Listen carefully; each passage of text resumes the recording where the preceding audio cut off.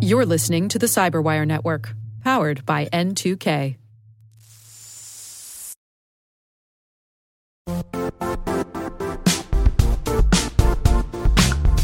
And now, a word from our sponsor, Zscaler, the leader in cloud security. Cyber attackers are using AI in creative ways to compromise users and breach organizations. In a security landscape where you must fight AI with AI, the best AI protection comes from having the best data. Zscaler has extended its zero-trust architecture with powerful AI engines that are trained and tuned by 500 trillion daily signals. Learn more about Zscaler Zero Trust Plus AI to prevent ransomware and AI attacks. Experience your world secured. Visit zscaler.com/zerotrustai.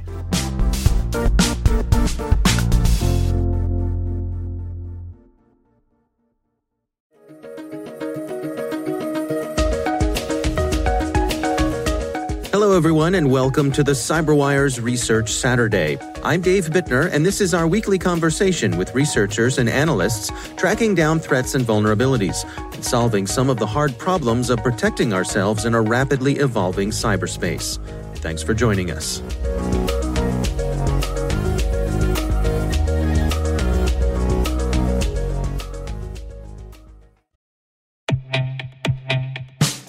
And now, a word from our sponsor, 6sense. 6sense provides award-winning cloud-based automated endpoint and vulnerability management solutions to streamline IT and security operations.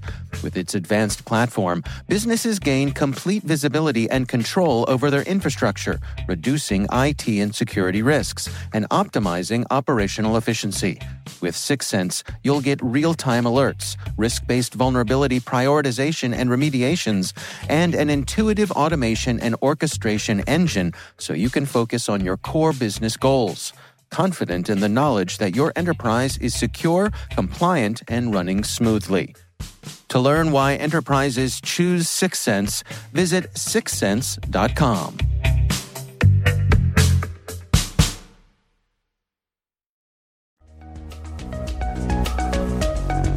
This really all started about 2 years ago now. That's Matt Bing. He's a security research analyst with NetScout's ACERT team.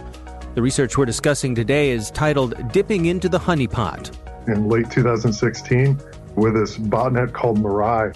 And Mirai is a Japanese word that means the future. And in many ways, we're living in that future right now. What caught everybody's attention in 2016 was that the Mirai botnet was responsible for these really big DDoS attacks.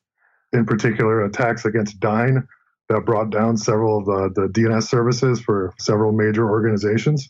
And what made Mirai really unique, besides the DDoS firepower behind it, was that it targeted these Internet of Things, or IoT devices, basically these small, underpowered computers that people use for things like video camera recorders.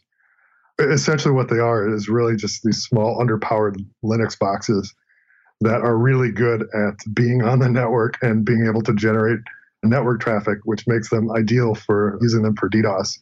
But what made Mirai unique was that the way that it spread itself, the way it propagated to other IoT devices, was via brute forcing these telnet usernames and passwords. So telnet is like a very sort of antiquated remote administration tool, sort of like SSH, but unencrypted. But it's not the fact that it's unencrypted that made IoT targets particularly attractive to Mirai. It's that these IoT devices sometimes will have hard-coded usernames and passwords set by the manufacturer that would allow anybody that knows that username and password to be able to essentially get a Unix shell. So what Mirai did is basically just scan the internet for these IoT devices that had telnet listening, and it had a list of 60 usernames and passwords that if it found an open telnet service, it would go through these 60 usernames and passwords, try to log in, and if it's successful, it would download a copy of the Mirai binary, execute it, and then that device would essentially be conscripted in the botnet. And the botnet itself would check in with a command and control, and the command and control would tell it to, launch a DDoS attack against this particular IP address or whatever, and all of the bots would simultaneously start attacking whatever the target was. So the research here that we were really interested in is since Mirai really hit the scene in 2016, and perhaps more importantly, the threat actors behind Mirai released the source code to Mirai. So basically, anybody that had a modicum of technical skill could very easily build their own Mirai-like botnet. And that's kind of what we've seen a lot in the past 2 years as these IoT bots sort of evolve, is that the threat actors are adding more and more usernames and passwords to different types of IoT devices to their bots to be more successful in propagating. And they're also sort of shifting tactics a bit. So instead of just using telnet brute forcing, they will also use exploits.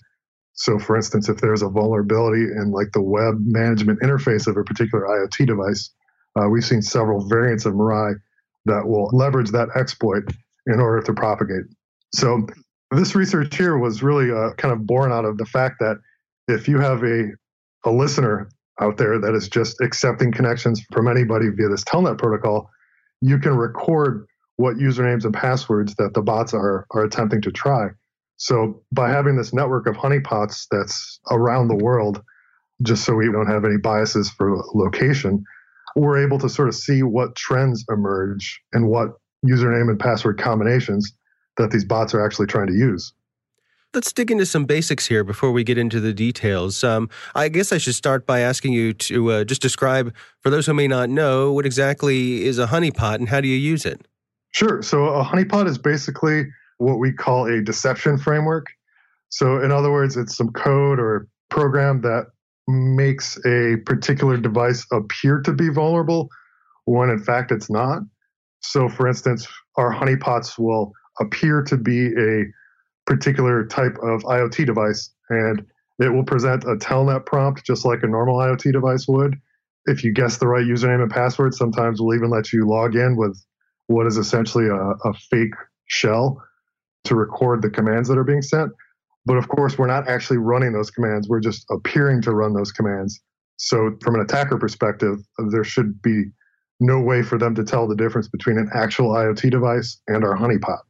So this way you're sort of gathering the tradecraft of the bad guys by making them think they're getting into a device when they actually aren't. Exactly. And for these bots in particular, these are automated programs that are trying to brute force these telnet usernames and passwords. In other words, it's not somebody behind a keyboard necessarily. It's a bot code that is actually trying to do the exploiting here. So let's dig into some of the details here. Can you take us through what exactly were you doing with these honeypots and what did you learn?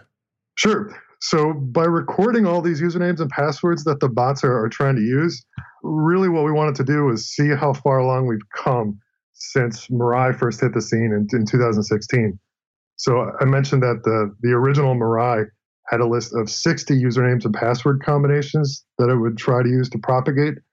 Well, just in September of this year, we found 1,065 unique combinations of usernames and passwords that were attempting to log into our honeypot, which is really interesting because that means that the threat actors have taken the Mirai source code, the original one that was released in 2016, and they're adding to it. They're trying to be more successful than their competitors because, say, for instance, we're both botnet operators, and I happen to know a particular username and password that's used by one particular type of IoT device. I can infect those devices. Well, if you don't know the username and password, you might not. So it's sort of an evolutionary race between these bots to get the most bots in their botnet. We mentioned earlier that these username and passwords are often hard-coded into these devices. Does that mean that they can't be changed? In other words, if I'm the first bad guy to an IoT device and I get access to it, if another bad guy comes along, can they boot me out? Is it last person there gets to take advantage of it? Is there, if I get in first, is there a way to keep other people from getting in behind me? I guess is what I'm getting at. No, absolutely. And that's actually one of the first things some of these bots do if they successfully hack an IoT device is they'll try to kill any other bots that might be running. But a lot of times we don't necessarily see them try to change the default password. But sometimes they will kill the telnet service so that it's not accessible by anybody else. So while their bot is running, no other bots can come in and try to kill them. So yeah, it very much is a push and pull between the threat actors here. Now, what are you seeing in terms of where these are originating? Are there some usual suspects around the world? No, absolutely. So the top 5 countries that we saw originate this activity from in September was Russia, China, Brazil, the United States, and South Korea. And so what does that tell you? What can you draw from that? We kind of extrapolate from that, but what we can tell from that is that those countries happen to have more vulnerable IoT devices that are accessible on the open internet. So we took that assumption and we tried to figure out if we could tell what particular devices might be more popular in which country just based on the username and password combination that they try. So if I'm bitten by a zombie and turn into a zombie, the chances are that the zombie that bit me was also bitten by another zombie at an earlier time. So in other words, if there's a particular bot that targets IoT devices that might be more popular in a certain country, we would assume that we would see more particular username and password combinations coming from that country. So this is sort of the research that we try to go into. And sure enough, we did see some pretty interesting trends that we highlight in the blog. For instance, a really obvious one is that we see the default username and password for some Huawei devices. We saw sources from China attempting to use that combination more often than from other countries. And of course, Huawei being a Chinese company, we would expect to see more of those devices in China than we would in another country. Let's talk about some of the anomalous results that you got here. There was one that caught my eye, and I'm going to tread lightly here because it's a family show, but there was one that you mentioned from Iran, and the username was mother, and the password was a word that begins with F and rhymes with trucker. And this was a highly ranked username and password combination. And I guess that caught my eye because that doesn't strike me as the kind of thing that a manufacturer would use as a default username and password. No. And that was pretty interesting because the combinations that we saw from Iran, there was a whole 5 of them in a row that were sort of anomalous, like admin1 and password, the one you mentioned, and 54321. And the answer is I don't really know what the cause of that was, but we were speculating that it could have been one particular type of bot that was more popular in Iran. But you're right that those usernames and passwords probably aren't being put in there by the manufacturer. But these bots are pretty aggressive. So in addition to trying like the backdoor username and passwords, they'll also try some pretty common ones like that, like admin 54321, for instance. I see. So they're just using what are well-known popular combinations because why not? Yeah, exactly. It doesn't cost them anything to add a couple more usernames and passwords to their list. So based on this research, what are your recommendations for folks? So what did you learn from this? What are the lessons that people can take from this? Well, I think it mostly comes down to the fact that these IoT devices are out there on the open internet. And what I mean by that is these IoT devices that are being infected with bots, anybody can connect to them via a public IP address, meaning that there's no firewall or there's no home router that is protecting these devices from what is kind of the background traffic of the internet. So for the home user, I think the biggest piece of advice we can give is make sure that these IoT devices are put behind a firewall or home router or some network filtering device that doesn't leave them just out on the open internet unprotected. Now, what about for enterprise users? If I've got security cameras in my organization, are there some basic steps I should be taking to isolate those? Sure, yeah. It's essentially the same sort of thing. Make sure that any sort of administrative interface, whether it's via Telnet or a web-based administrative interface, is not accessible publicly. Make sure that it's restricted to only the subnets that you would want to manage them from is probably the best piece of advice. And of course, keep your software up to date for those IoT devices that support software updates. Make sure that you keep those installed. Yeah, it's an interesting dilemma because I know we see, for example, that California is pushing ahead with legislation that will make it so that you have to basically change a password. The first thing you have to do when you interact with a new device is give it a new username and password to kind of try to get people away from these default usernames and passwords. But at the same time, there are thousands, hundreds of thousands, maybe even millions of these devices that are out there, and they're not going anywhere anytime soon. No, absolutely. It's even if we fixed all IoT security problems right now, there would still be millions of devices sitting on store shelves that have not been properly secured. It's really easy to sort of blame the vendor here, and they have their own issues too. I mean, a lot of these IoT devices are cobbled together from pieces from different hardware vendors and sometimes even different software vendors. So it's a really sort of complicated ecosystem. And I honestly don't think that they expected to have this many devices be available on the public internet. And I think that that's sort of the core of the problem here. Do you see any patterns in terms of, if I go with a well-known brand of a device, am I more likely to have better security from the get-go, or, the cheaper brands, something I buy for the lowest price on Amazon, is that likely to be less secure? Is there any alignment there, or is it sort of hit or miss across the whole spectrum? Yeah, I would say it's a hit or miss across the whole spectrum. I mean, some of these vendors are pretty big vendors that you would expect to sort of have their ducks in a row, and they don't. Yeah, it's interesting because I've seen even some of these big names, when you dig into what's underneath the hood, it's actually, a rebranding of some hardware or software that's being used in many, many different devices that are just being, different organizations are just slapping their name on the device, but they're all coming out of the same factory. Yep, exactly. We see a lot of that between reuse of hardware and reuse of software. And I think one other aspect that kind of gets lost here is that if your IoT device is hacked and it's participating in a bot like Mirai, it's not really visible to the end user. With attacks like ransomware, that encrypt your files and send a big flashing warning telling you to send Bitcoin, you can easily tell that, yeah, okay, I have a problem here. But if your IoT device gets hacked, say your webcam gets hacked, there's really no indication to the end user that something is wrong.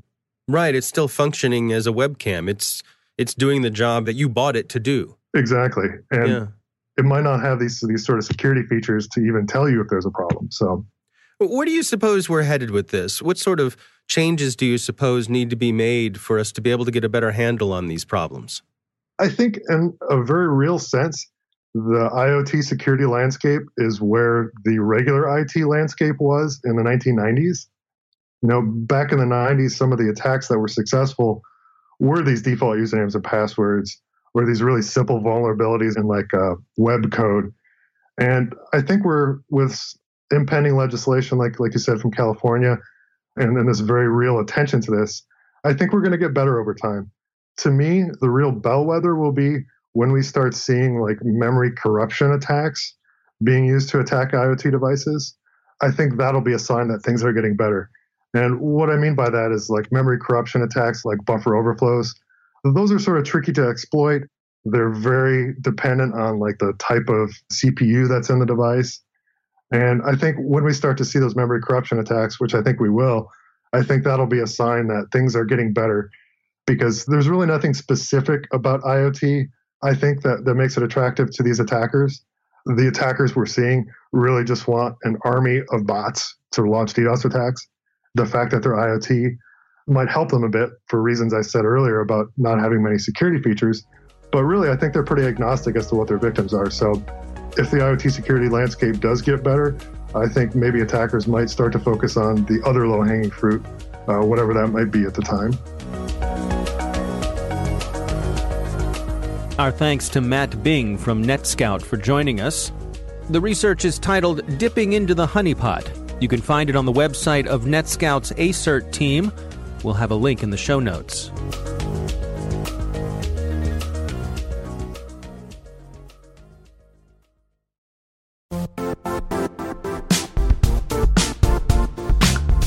Don't struggle to align your organization's cybersecurity with business risk. Get the only solution that goes beyond reacting to threats with vulnerability and risk monitoring. You need the next evolution of MDR, and only Critical Start delivers it. Critical Start doesn't just monitor and respond to threats. They put you in control by detecting suspicious activities, quickly responding to contain threats, and identifying your most critical assets and protecting them against vulnerabilities and exposures. With continuous visibility, expert guidance, and measurable risk reduction, Critical Start has redefined what it means to manage cyber risk. Demonstrate provable security maturity to your leadership while positioning your program to achieve the greatest risk reduction per dollar spent. Stop fearing risk and start managing it with Critical Start. Visit criticalstart.com and request a demo today. That's criticalstart.com.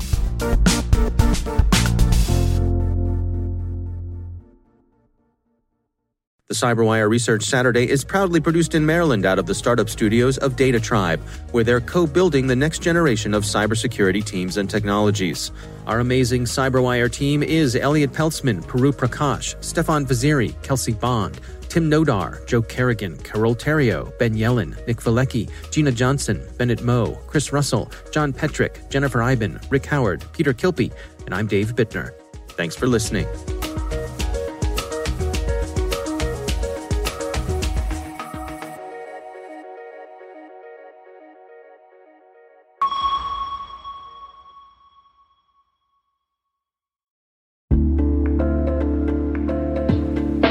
Hi, everybody. It's Maria Varmazes here, your host over at T-Minus Space Daily, and sometimes a guest on Hacking Humans, too.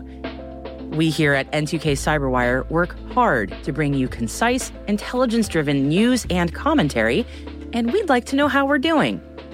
Please take a few minutes to complete our audience survey and share your feedback to help us continue to grow and meet your needs. Visit cyberwire.com/survey.